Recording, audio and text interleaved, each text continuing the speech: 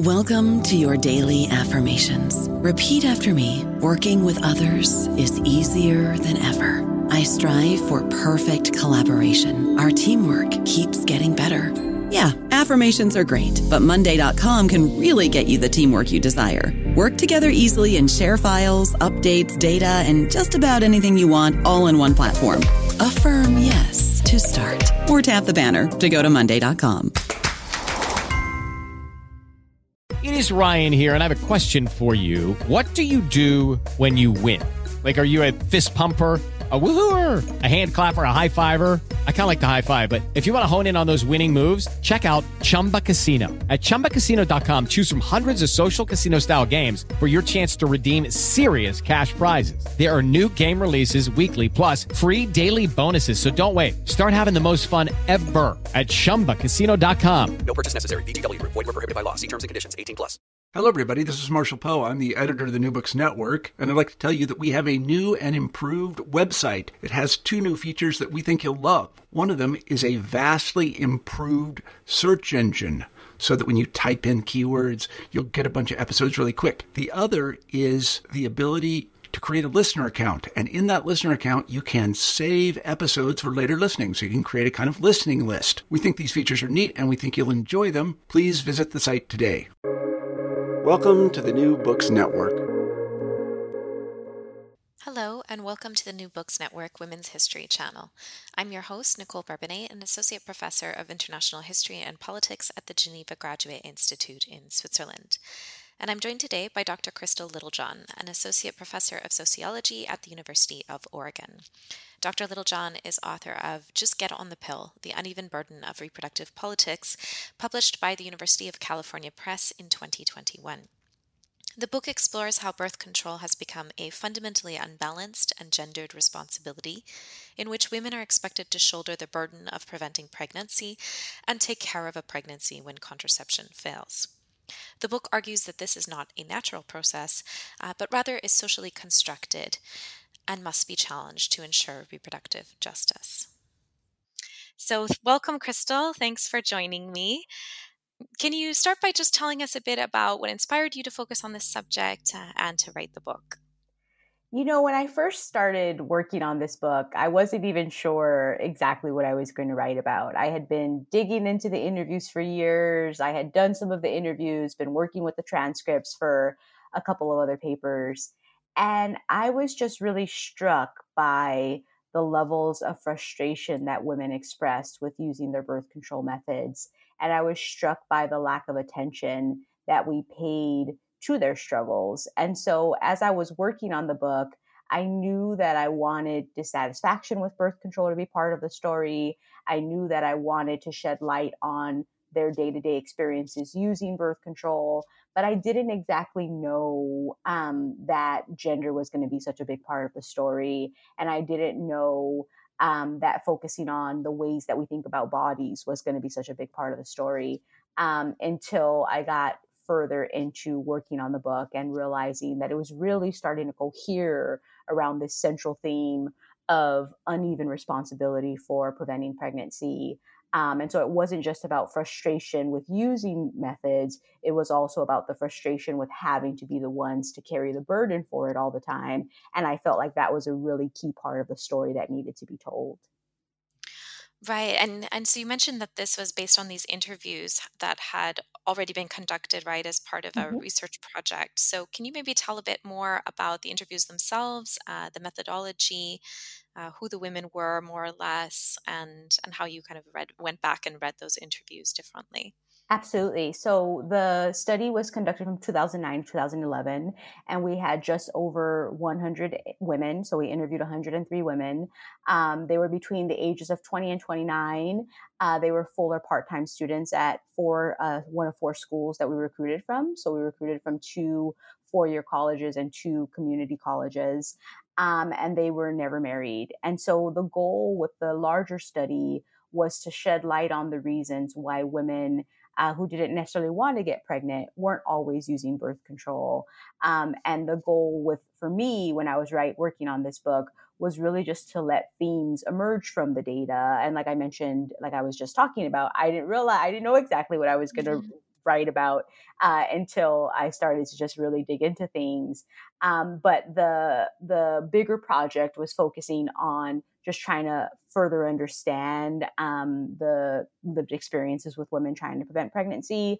And then as I dug into the data for my own project, that's when I just started to really zero in on gender inequality, on the intersections of race, gender, and class, and on the real centrality of inequality for women's experiences preventing pregnancy.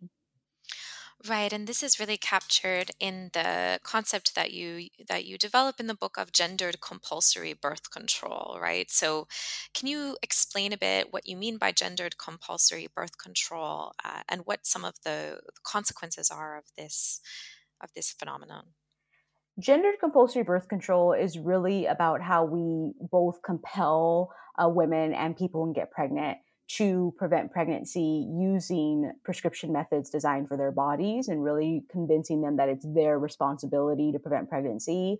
And it's also about the ways that we constrain their options for resolving pregnancies in gendered ways. And so in the book, I heavily focus on gender compulsory birth control as it relates to prescription birth control use, showing how women are channeled into using prescription birth control by their partners, their families, their friends, their medical providers, and then really convinced that it's their job to make sure that a pregnancy does not happen, right? So if they're dissatisfied with their birth control, it's their job to keep using it. If their partners don't want to use a condom, it's their job to make sure that they continue to use prescription birth control so that a pregnancy doesn't happen. And so gendered compulsory birth control is a way that we compel women and people who get pregnant to make sure that they're doing their all to prevent pregnancy, right? So it's this gendered phenomenon. And on the other hand, as we can see with things going on in the courts right now, and as I get into the book a bit, it's also about really undermining women's decisions around resolving pregnancies, right? So making them believe that that pregnancies have to be resolved in a particular way. And that's another way that we compel people to manage their fertilities in heavily gendered ways. Yeah, and I thought it was interesting how you say, okay, we have this idea that it's women's responsibility partly because the hormonal methods are seen as more effective, right? Mm-hmm. And so it's a technological question. It's kind of detached from that social context. But as you point out, I mean, it's not really effective for people who dislike it, for people who lack regular access, for people who have side effects or problems with it. So yeah, it's kind of deconstructing that naturalization of the gender, of the idea that the prescription method is the best and that's women's. Absolutely. And I'm so glad that you're mentioning this, because I think one of the key things for me as a sociologist that was interesting and important to dig into was the ways that we can imagine effectiveness as being really socially shaped, right? So we talk about how effective these methods are, right? But the real key is that they are so effective because women and people who can get pregnant are committing to using them every day, right? Or committing to going to get their prescription refilled, getting another shot, getting a ring, making sure that they stay on their IUD for however many years they decide to do so. And so when we think about things being so effective and we say it's just the methods, right, we really ignore the ways that there's a huge social push behind these methods as well, right? When a woman has trouble using her prescription method, she faces a lot of social pressure to make sure she stays on it. We can think about all of the different mechanisms that we have in place to remind people to take their pill on a daily basis, which is, the most popular form of reversible birth control. And so we have all of these things in place to make sure that it works, right? And that they are so effective. But when it comes to condoms, right, I think that we can easily fall back on this position that, hey, condoms just aren't that effective. And we know that they're not effective, of course, if people aren't using them consistently and correctly. And that's a gendered thing, right? When we say well, some men don't like condoms, right? And some people drop out the some altogether and say, well, men don't like condoms, so they're not effective. The person should be on a form of prescription birth control, right? That, of course, is going to make those methods less effective if people buy into the notion that they don't have to be used if they're disliked. And of course, that's going to make it where methods that people do experience pressure to use, that they are using all the time, right? Those are going to end up being more effective. But it's not about just the technological nature of the method, right? It's also socially shaped by the accountability and unfair pressure that we put on one gender and not another.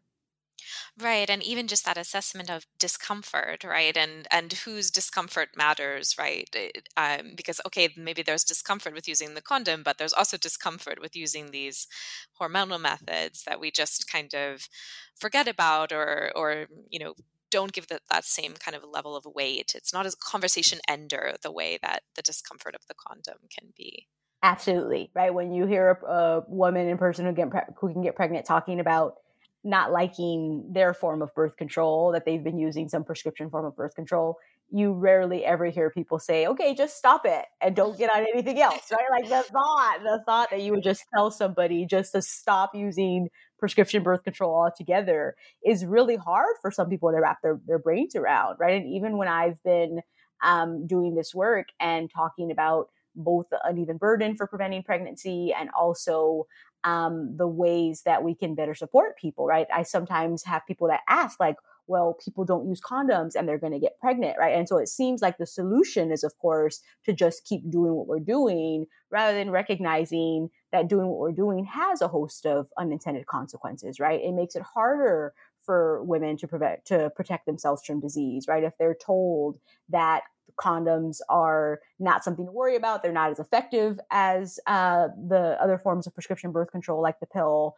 They're told that it's their job to make sure that they prevent pregnancy, and that's kind of centered above all else, right? When that's the message, then you end up making it harder for them to protect their health, right? Or you can make it harder for them to prevent pregnancy, ironically, right? Because they might be better suited for other kinds of birth control methods, but they're told that they should use a particular kind of birth control, specifically birth control designed for their bodies. And so they get onto a prescription method, even though it's not really the best method for them. And so I think we completely ignore the ways that women and people who can get pregnant who are using these methods might have dissatisfaction with them. And they have a right to be able to not have to deal with that on a regular basis. But we kind of just let that fall by the wayside in the focus on de-emphasizing condoms. Right. And even as you say, even in this idea of his condom and her pill, that the condom is a male method and that the pill is a female method, even that is problematic and kind of reinforces that. Can you maybe explain that part a bit about, how even the gendering of the methods themselves can lead to these problems? The gendering of the methods themselves absolutely shapes the ways that people use them, and it absolutely contributes to the uneven burden of reproductive politics, as my book is titled. And so we have this idea, right? I call it his condom and her birth control. There's this idea that the condom, external condom, which is the most, popular condom used, we have this idea that is a man's condom, right? And even if you look at kind of charts published by some of the most prestigious health organizations in the United States, it's labeled the male condom, right? You have the male condom and you have the female condom, with the female condom being much less popular than the male condom, and also it's more expensive, right? And so you have this idea that the condoms that are most often used belong to the man, right? They are the male condom, they belong to men. And you have this idea that prescription birth control methods like the pill, like the IUD, the implant, the shot, etc., the methods that are considered the most effective, that those are for women. And so when you have this kind of bifurcation of methods and you have it set up in such a way that people are automatically taught that the prescription birth control is the woman's method and that condoms are the man's method, when it comes to using those methods, what I found in Just Get on the Pill is that people use the methods in really gendered ways, right? So women believe that they didn't have to worry about condoms. They literally said things like, that's his thing to worry about. That's not my thing to worry about. They would talk about how if they needed to get condoms, they left it up to their partners oftentimes to do it. And it wasn't understood as something that was within their domain to do. And this spread into other areas, right? When it came to friends, women and their friends were much less likely to share condoms, to give each other condoms. Parents did not emphasize getting their daughters condoms, right? That was seen as something that they just didn't have to worry about as much with their daughters. They would tell them to use condoms, right? It's not that they just said they never talked about using condoms, right? They would talk about using them, but they rarely did things to facilitate getting them condoms. Whereas it came to prescription birth control, it felt like everybody was on it, right? Parents were learning that their daughters were having sex and saying, okay, we got to go to the clinic to get you on some kind of birth control. Providers were talking with women about how they needed to be on a prescription form of birth control to prevent pregnancy. Friends would talk with each other about, okay, now you're having sex, go get on the pill, right? And so there was this real messaging that suggested that women needed to be responsible for using prescription birth control. That was their thing to worry about. And so what ended up happening in practice is that they focused on using prescription birth control, and they focused much less on buying, bringing, and handling condoms, which we can imagine had really important consequences, not just for preventing disease, like I was mentioning, but also for actually preventing pregnancy. Right. And then it can also lead just in general to this situation, where the man can say, well, I don't have a condom, so therefore there's, we can't use it. And you talk about how that's this often used maybe excuse. I mean, maybe it's the case as well, but if the woman is not used to seeing the condom as also part of her, birth control practice, she doesn't have it, then that's the end of the conversation there, right? So it kind of it facilitates those kind of tricky situations in the bedroom, right? Definitely. And I think one thing that we might not be conscientious of is the ways that gendering birth control in this way and suggesting that prescription birth control is for women can actually support lack of condom use, right? So just as you're mentioning, if you have a person who says, hey, my girlfriend or my partner is using the pill, and I'm not seeing anybody else, right? The partner is saying they're not seeing anybody else. Then you can imagine them saying they're covered, right? They're covered. They don't have to worry about it. If they forgot, maybe they intended to bring a condom and they forgot it, but instead of stopping by the store, they say, it's fine, my partner's covered. We'll just see if they can end up having sex without a condom. And so there are these ways that are messaging around prescription birth control use and suggesting that as long as a woman is on a prescription method that the couple is set, right, that can actually reinforce condom non-use in ways that I think we completely overlook, right, that we're just not really aware of, but that it's the women in practice that have to deal with it, right? They're the ones that come across partners who say, oh, well, you're on the pill, it's fine, they don't have to use condoms, right? They're the ones that come across partners who say, well, now that they are on a prescription birth control method, would it be fine if they just transitioned into not using anything? And that's what couples often did, right? Couples oftentimes transition from using condoms into using strictly prescription birth control methods.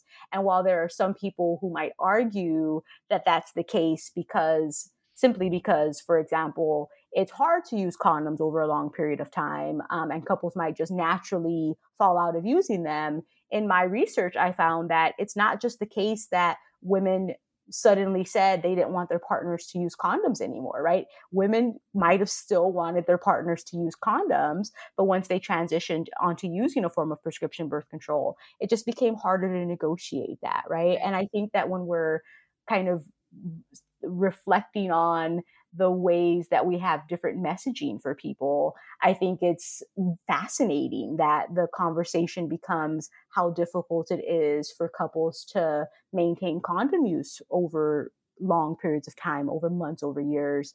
But you rarely hear people talking about how hard it is for a woman to take a pill every day, right? You have women who take a pill every day for 10 years, right? And people don't talk about that. Like, that's actually really hard. It's really hard to take a pill every day for a decade.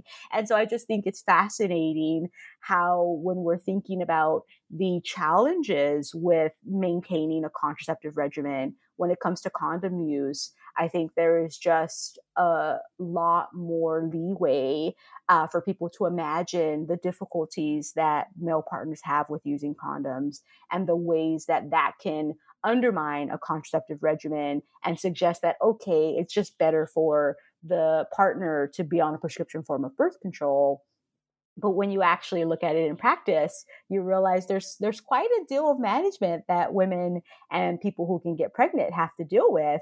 And we just ignore that, right? We just, that is a hidden form of labor. And I think that what felt really rewarding to me is to be able to uncover that labor in the book and to surface what's happening for people, and then to see how much this is resonating with so many people out there who say, this is a book that is telling my story, right? This is a book that's describing my experience.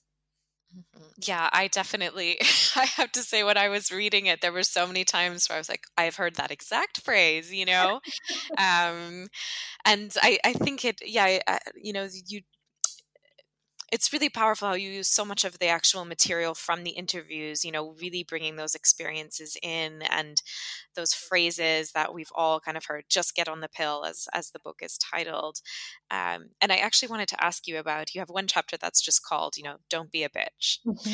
And I think it was, you know, powerful to have that in the title, but I wondered, you know, why you chose to put that as the title, why that was important, and what you think that phrase, don't be a bitch, kind of tells us about these contraceptive negotiations. Yes, I think the phrase don't be a bitch really gets at just how gendered this is and how much guilt and pressure women experience to carry the burden for preventing pregnancy in their relationships.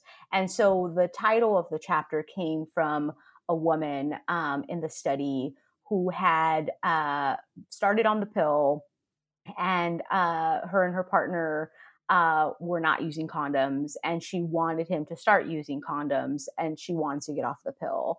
And they got into this fight, right? Because he didn't want to start using condoms again, but she didn't want to keep being on birth control anymore. And so he says that she's a bitch, right? When she says that if he just needs to start using condoms again so they don't have to worry about pregnancy and she can get off the pill, he calls her a bitch. And I think it really gets at this notion that it is a woman's responsibility to use prescription birth control, not only to prevent pregnancy for herself and not only as something that she does for herself, but as a responsibility that she carries for her partner. And I think that that is something that has been so hidden in the discourse around prescription birth control use, where there's this assumption that it is strictly liberatory and that it is strictly something that people are doing to prevent pregnancy for themselves in a really empowering way. And what I found when I was looking at the data is that, of course, there is a liberatory dimension to prescription birth control use, and it's incredibly important for helping people prevent pregnancy and to live self-determined lives, right? There's no question about that. But what I also found was that partners could have expectations that women used prescription birth control to cover the couple, and that wasn't empowering, right? So it wasn't just that the partner said, this is great that his girlfriend was using the pill, that he was able to enjoy sex without a condom, and that he was grateful for that, right? It was an obligation that he felt that she had, right? Something that he felt that it was appropriate to call her a bitch for choosing not to do anymore. And I think that just gets at the heart of the pressure that women feel, right? This notion that being a quote unquote good girl means not just taking the pill to prevent pregnancy so that they don't get pregnant, but it means doing something to enhance their partner's sexual pleasure, right? To enhance their sexual enjoyment. And calling the chapter Don't Be a Bitch, I think just really reflected not only this woman's experience, but I think the experience of women in the study who felt like they needed to do something, right? Not just for themselves, but for their partners, who felt guilty if they didn't use prescription birth control to cover their partners, who felt bad if their partners talked about not enjoying sex because of condoms, knowing that they could get on a prescription birth control method and to kind of take that issue off the table. And that was just really fascinating to me. And it was fascinating to me that this partner used such gendered language around a thing that we oftentimes don't think about as a gendered process. And so it just felt like it was totally reflective of this broader social process that really needed to be brought into the light.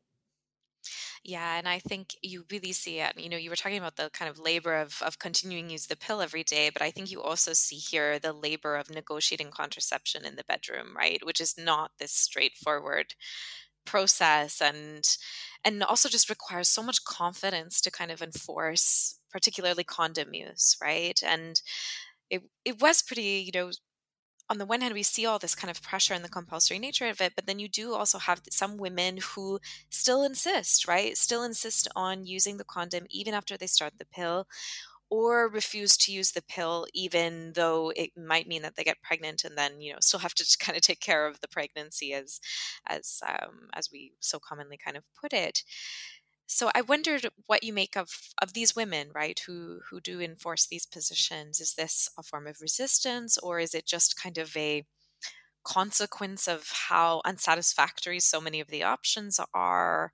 How do we kind of wrap our heads around these experiences? Yeah, I mean, I absolutely read it as a form of resistance. I don't think that all of the women themselves necessarily saw it that way, right? I think some of them just thought about it as doing what they wanted to do in their relationship, or recognizing that they just weren't going to be able to use the method that was assigned to them in a way that was going to actually allow them to prevent pregnancy.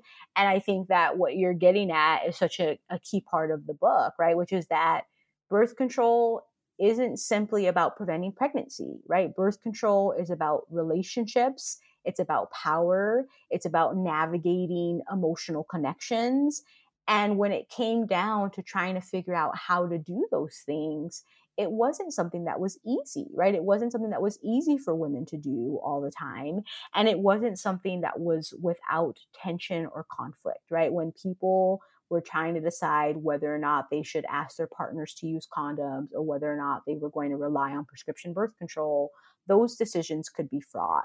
And what I saw for women who decided that they wanted to take a break from using prescription birth control and wanted their partners to use condoms, or didn't want to get on prescription birth control at all, is that sometimes they could do that without any challenge, right? There wasn't necessarily a problem. Their partners understood, they accepted that, or their partners wanted to use condoms anyway, even if they were on prescription birth control. And so it wasn't a problem for them. But in other cases, women did come up against quite a deal of resistance, right? And as we were talking about, our social messaging supports that, right? Our social messaging supports resistance from partners, because partners could say, well, why don't you just get back on the pill? And that is the broader social messaging that we face in society, in the US and in other places.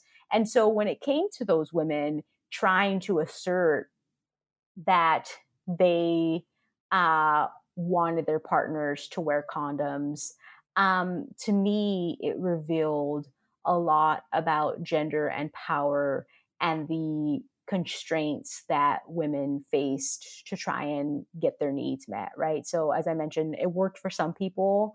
Some women didn't have problems with their partners kind of acquiescing and doing what they wanted. But for other women, it was much harder.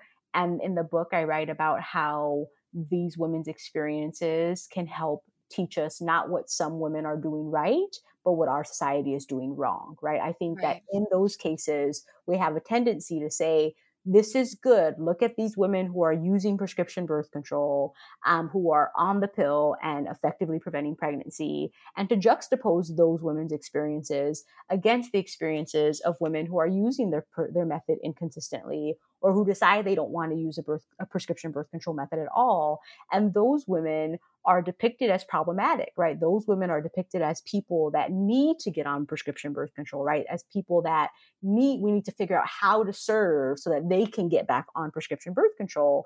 And what I was able to show in the book is that there's a whole gendered context, right, that's shaping that experience. So from a strictly public health perspective, if you're worried about unintended pregnancy, you might just say, this person isn't using prescription birth control. Something needs to be done to get them back on prescription birth control. But from a sociological perspective, looking at their experiences, right, we realize there is a much more complicated picture, right? And that picture suggests that they had partners who weren't adequately and appropriately recognizing and meeting their needs, right? So you had women who wanted their partners to use condoms.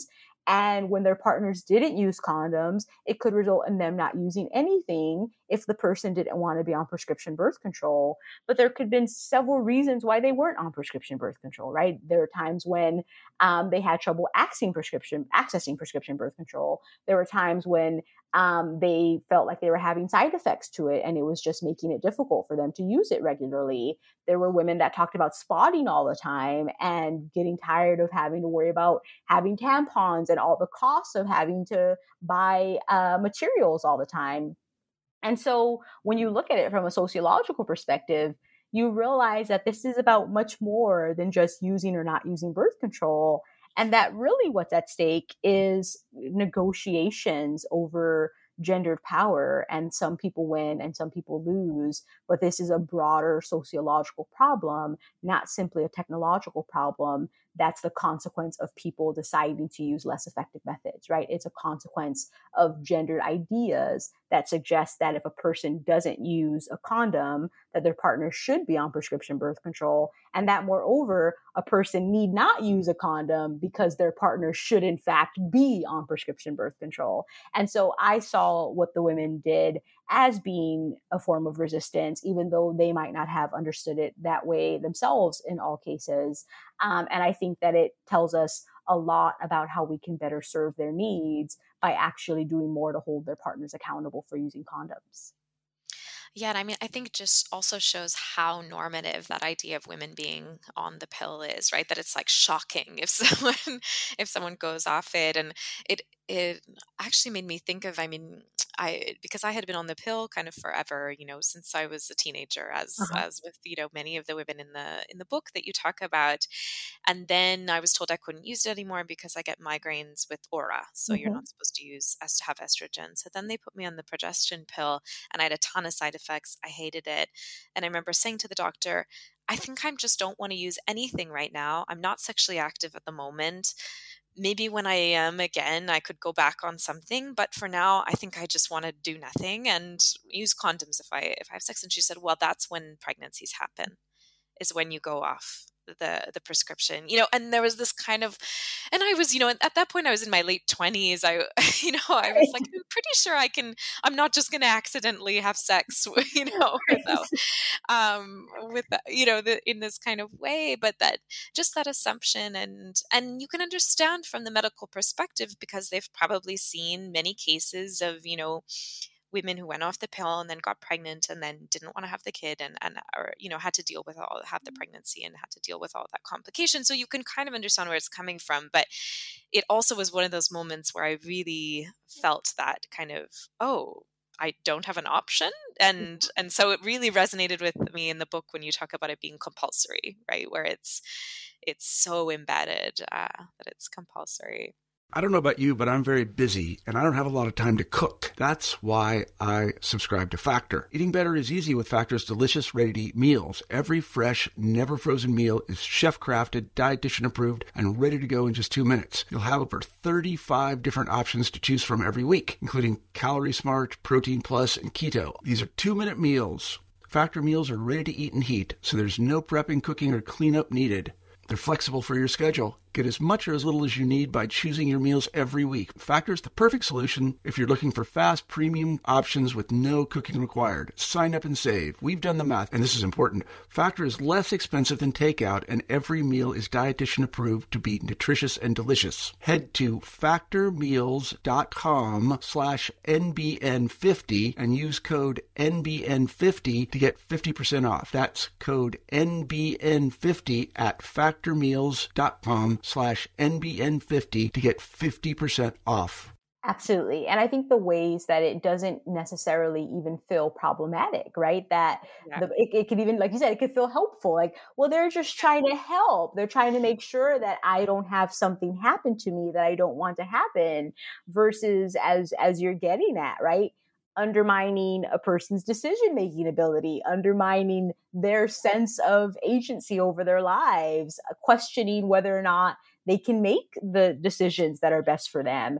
And I think that's where it gets really tricky, right? Where we move from trying to give people the information that they need to make the decision that feels right for them, if they do find themselves in a situation of having to deal with sex when they're not on a particular form of prescription birth control, versus making them believe that the solution is getting on is staying on prescription birth control, right? Or getting on prescription birth control, versus the other kinds of conversations, right? That could be had, right? You could imagine a conversation looking something like, okay, I recognize that you might feel like you're ready to not be on the pill anymore and you're not going to be having sex. Do you feel comfortable asking a partner to wear a condom, right? So if you end up in the situation, would that be something that feels comfortable for you?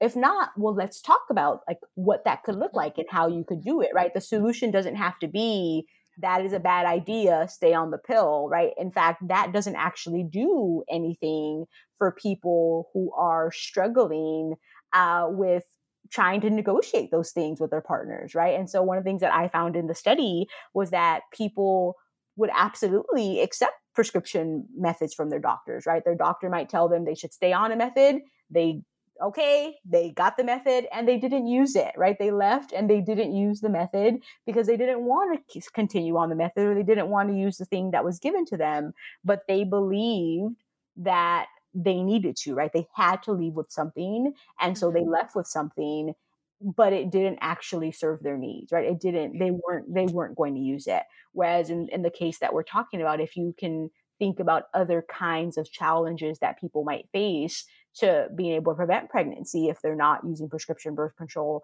that could be an area to intervene so that we can actually help people feel empowered around the whatever method they decide to use, right? You can have a conversation about what fertility and conception looks like so people will better understand how pregnancy works. So if you're not going to be on prescription birth control, so this is something to be mindful of, how to negotiate condom use with partners, right? There's so much that we can do, making sure to give them a lot of condoms if they decide not to get on the pill, right? There's so many things that we can do aside from compelling people to stay on a form of prescription birth control, because we uphold the idea that pregnancies are inevitable if a person isn't on prescription birth control.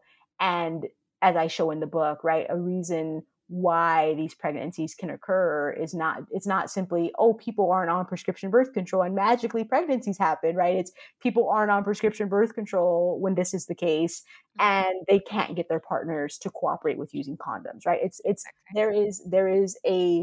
a dual-sided process. And I think we can oftentimes think about it as being strictly from one side, right? If a person doesn't stay on prescription birth control, they're going to get pregnant, right? Which kind of assumes that there isn't some other person contributing to that process, and really just reinforces this notion that a lot of immaculate conceptions. There's a lot of immaculate conceptions going on here, right? Like there are other reproductive actors involved in this process, and what they are doing or not doing actually contributes to a pregnancy happening just as much as the person not staying on a form of prescription birth control. And so the ways that all of this just gets hidden and can end up feeling like people that are kind of going against the system are in the wrong, right? I think that is fascinating. And I think that it's unfortunate. And I think it really undermines people's right to reproductive autonomy.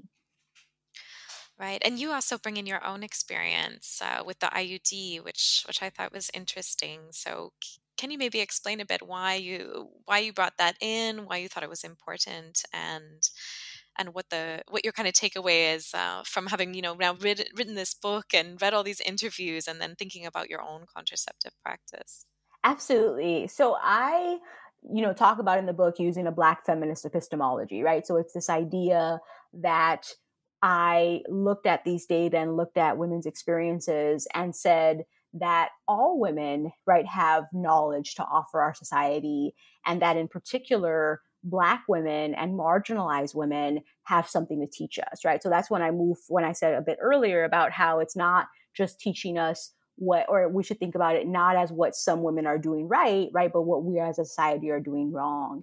And I felt like a key component of this is ignoring Black women's experiences and ignoring the experiences of marginalized women and saying that when you have people not using prescription birth control, right, that they are wrong, right, that they are doing something that needs to be fixed.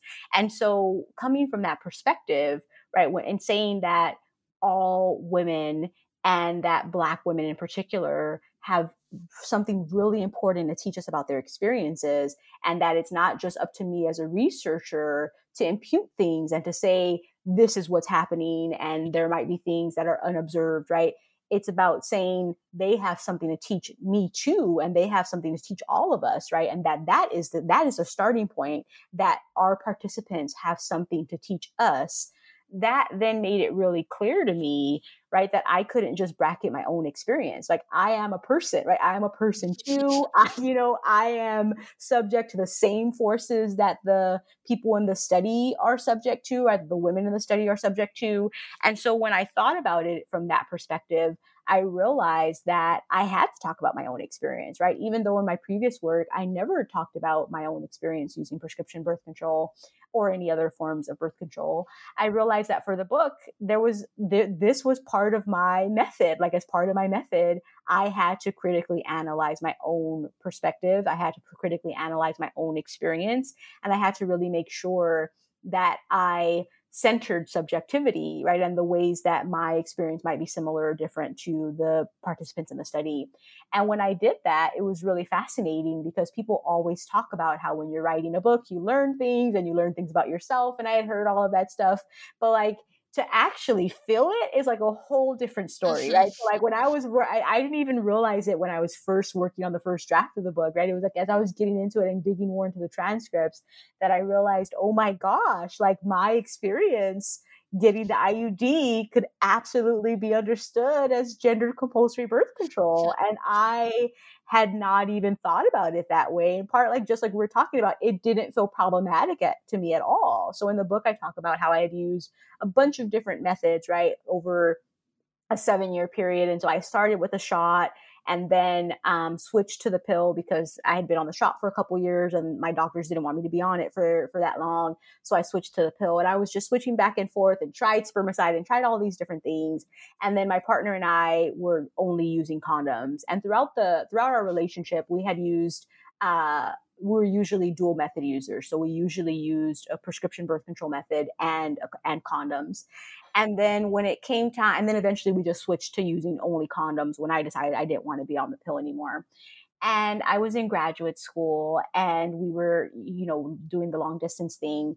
And I was talking with I went with a nurse practitioner, and the it wasn't even a birth control appointment. It was just like going in for some other thing. And then the nurse practitioner asked me what we were doing for birth control. And I said, we're just using condoms. And I didn't say just using condoms. I said, we're using condoms, right? I thought it was totally, appropriate and we weren't having any trouble with it. And then the nurse practitioner said to me, what if you get pregnant? And, I was in my PhD program at the time and I was in my second year. And the thought of, getting pregnant and being long distance and was kind of terrifying to me. And so she's recommended I get an IUD. And I was like, okay. So like, that's literally how it went. It went from like, I have no problem using condoms. My partner and I never have a problem. We never skip using condoms to I am getting an IUD because my nurse practitioner is worried that I might become pregnant. And that's gendered compulsory birth control, right? Not just because I felt compelled to get on a prescription method, but because my partner and I did stop using condoms, right? We stopped using condoms after that. And I then started to shoulder the burden for preventing pregnancy entirely by myself for the first time in our 7-year relationship, right? I had never had to be the only person using birth control. And once I got on the IUD, that changed. And I think some people might say, well, it makes sense that you guys would stop using condoms because the IUD is so effective. And so that was a part of it, right? Whereas for me, I have to be perfectly honest, it wasn't just that that the IUD was so effective, right? The methods I was using before were highly effective, and I never missed my appointments, right? I felt very covered by our methods. In this case, I started to have a lot of side effects from the IUD, and I started to feel like if I'm going through all of this trouble, right, then like, why should we have to use condoms on top of it, right? And so there was this sense of like, this method is causing so many problems for me, and I'm not going to take it out because it was really painful to put it in. And so then it was just like, well, fine, like, let's just stop using condoms, right? And so there's this way that the book allowed me to understand this experience from a sociological perspective, which is fascinating because I'm a gender scholar. This is what I do, right? This is what I do. And to recognize that my experience is totally part of a process that I was theorizing was really powerful. And I think it also just ties into so many parts of the book, right? On the one hand, the ways that I became responsible for preventing pregnancy in our relationship, the ways that my embodied experience of the IUD contributed to that, right? The ways that my partner, who was totally fine using condoms, ended up contributing to only me carrying the burden for the first time ever, with no thought on his part either, even though it wasn't a problem for him to use condoms. And so I think it just really shows us the ways that, because this is so ingrained, we can just fall into doing things that end up reinforcing inequality in relationships without batting an eye. And it was really only through writing the book that I was able to subject my experience to that lens. And it was truly the first time that I had ever thought anything other than I just used to think of it as I got an IUD and that was it, versus wow, like there are all of these gendered things that contributed to me getting an IUD. And that's fascinating. And even now, as I'm reflecting on my discussion of kind of the side effects that I was having to the IUD and the ways that also kind of shaped whether or not we decided to use condoms, right? I just think that's fascinating, right? The idea that something that I got to help prevent pregnancy could actually contribute to, in some ways, making a decision that from a public health perspective is less healthy, right? It would have been the healthiest to use my IUD and a condom, but it was really getting the IUD that resulted in us not using condoms anymore. And so I just think there's so much going on there, and I could go on forever about this. But I think the basic point is I really felt like I had to share my own experience, and in doing so, kind of honor the ways that all of us are subject to gendered forces. And I think to make clear in the book that there is no judgment on my part for any of the women's experiences, whether they get on it and, carry the burden, whether they don't, right? Whether they decide not to use birth control and get pregnant, right? There's no judgment about that. And I think in being able to share my own experience with gendered compulsory birth control, it really just kind of honored the fact that this is what it means to live in a gendered society, right? That even somebody with all of this training participates in a gendered system and doesn't think anything of it for years. until writing until writing a book, right? And then writing the book and realizing, oh my gosh, and how many people are going to have that experience, right? Like, what if I never decided to write this book? I would have never even been conscious of the ways that gender had affected my experience. So it's huge, I would say.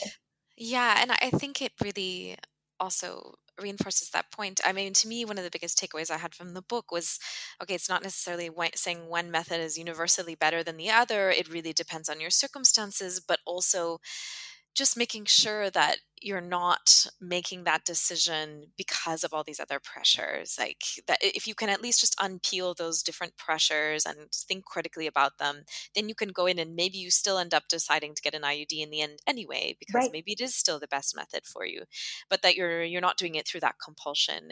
And it really cements this idea, that choice is not simple and choice is not straightforward. It was your choice to get the IUD, but it was also done in this larger context.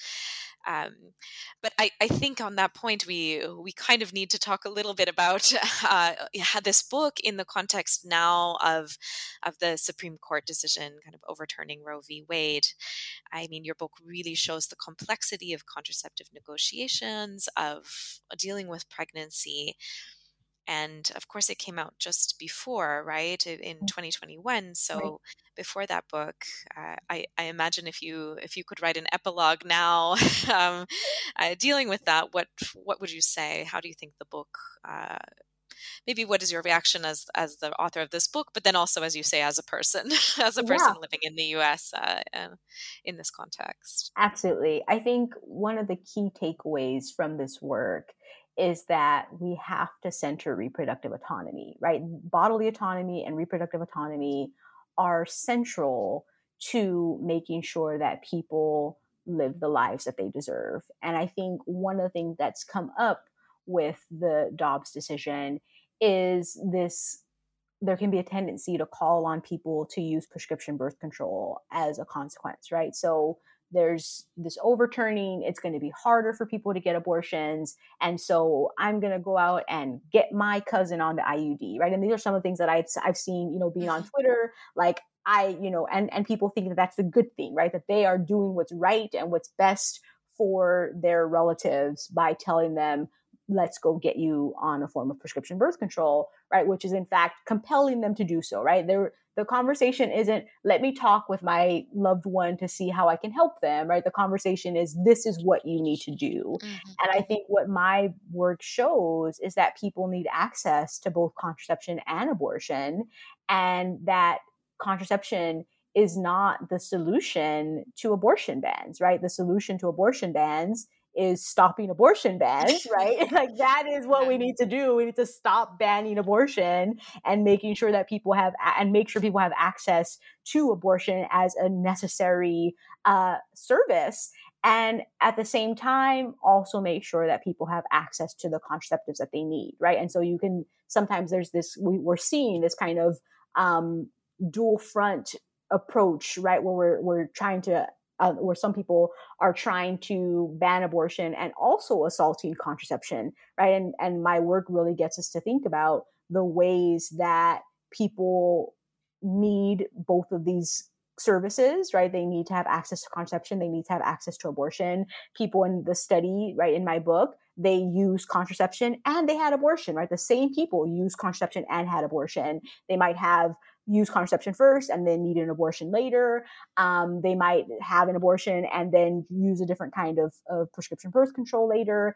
And so I think that in the aftermath of Dobbs, there can be a tendency to assume that in light of abortion bans, the next best thing is to make sure that we promote contraceptive use. And I think that we should promote contraceptive access, right, at all times, right, whether abortion is under threat or not.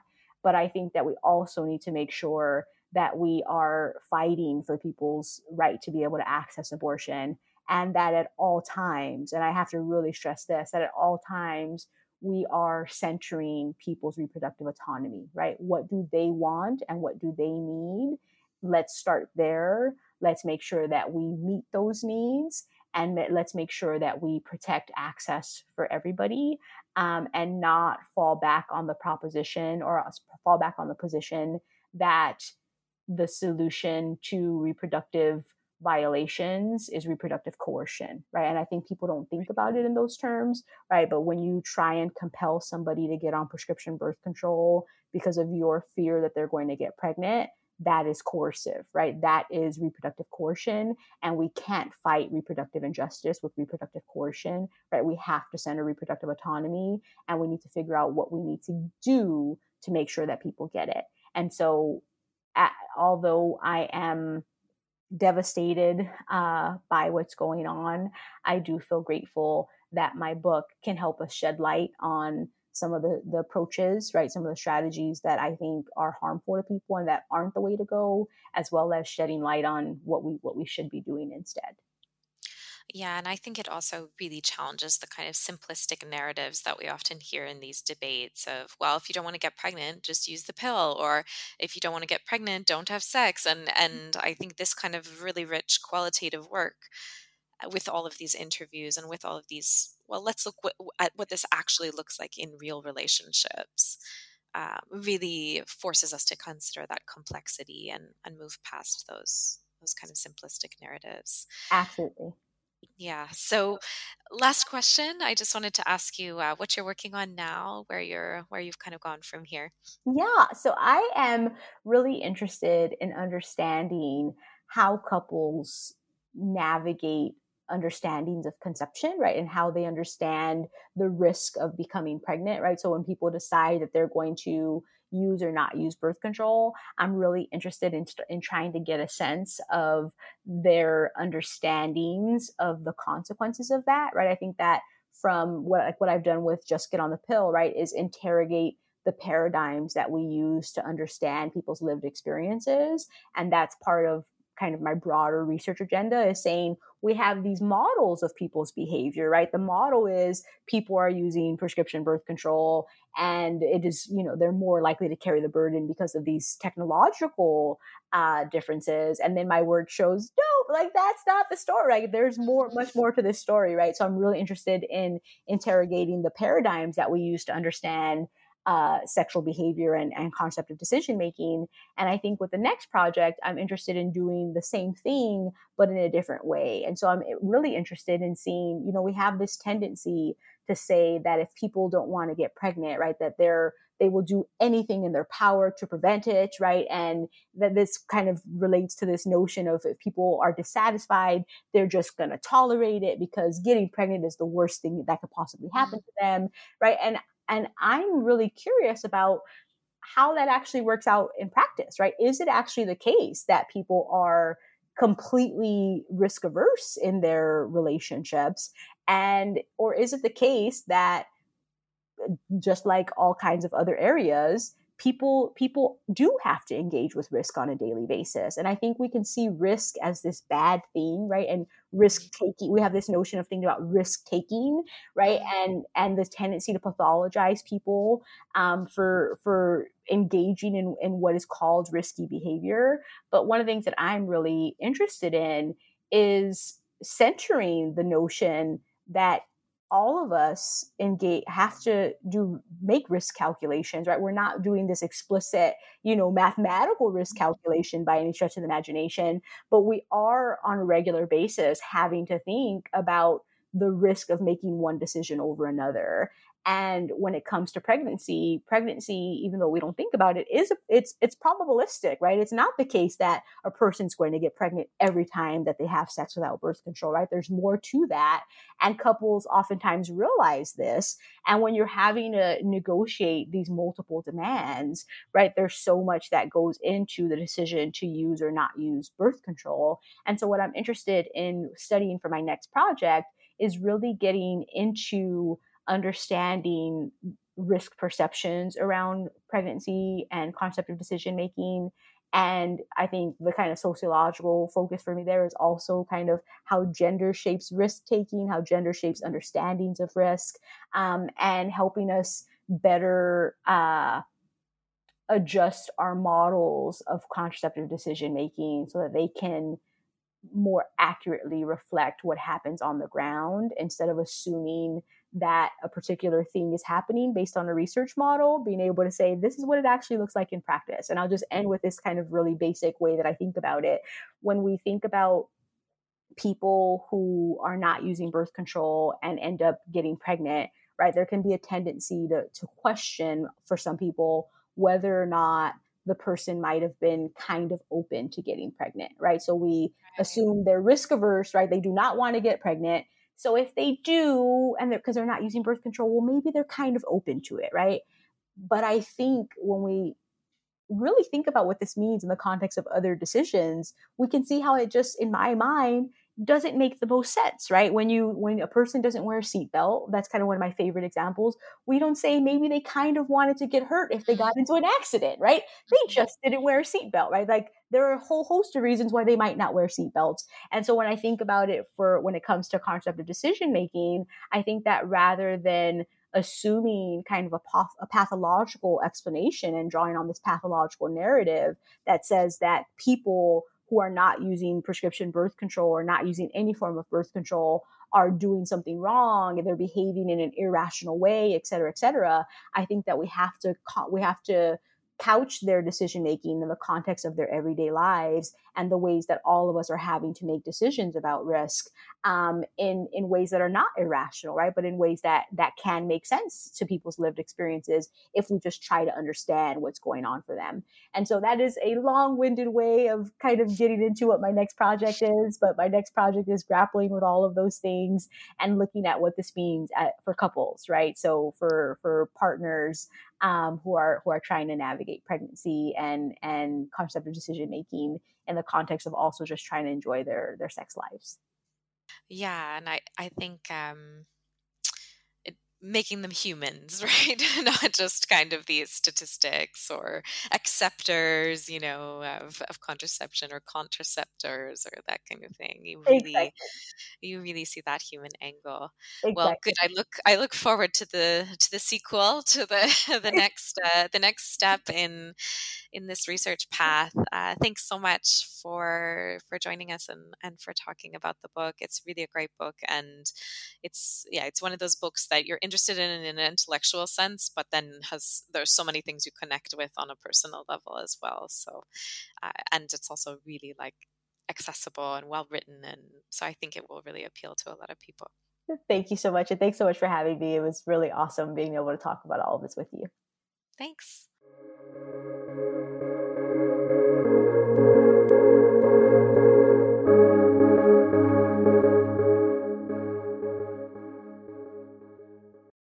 Judy was boring. Hello. Then Judy discovered ChumbaCasino.com. It's my little escape. Now Judy's the life of the party. Oh, baby, mama's bringing home the bacon. Whoa, take it easy, Judy. The Chumba life is for everybody. So go to ChumbaCasino.com and play over 100 casino-style games. Join today and play for free for your chance to redeem some serious prizes. ChumbaCasino.com. No purchase necessary. Void where prohibited by law. 18+ terms and conditions apply. See website for details.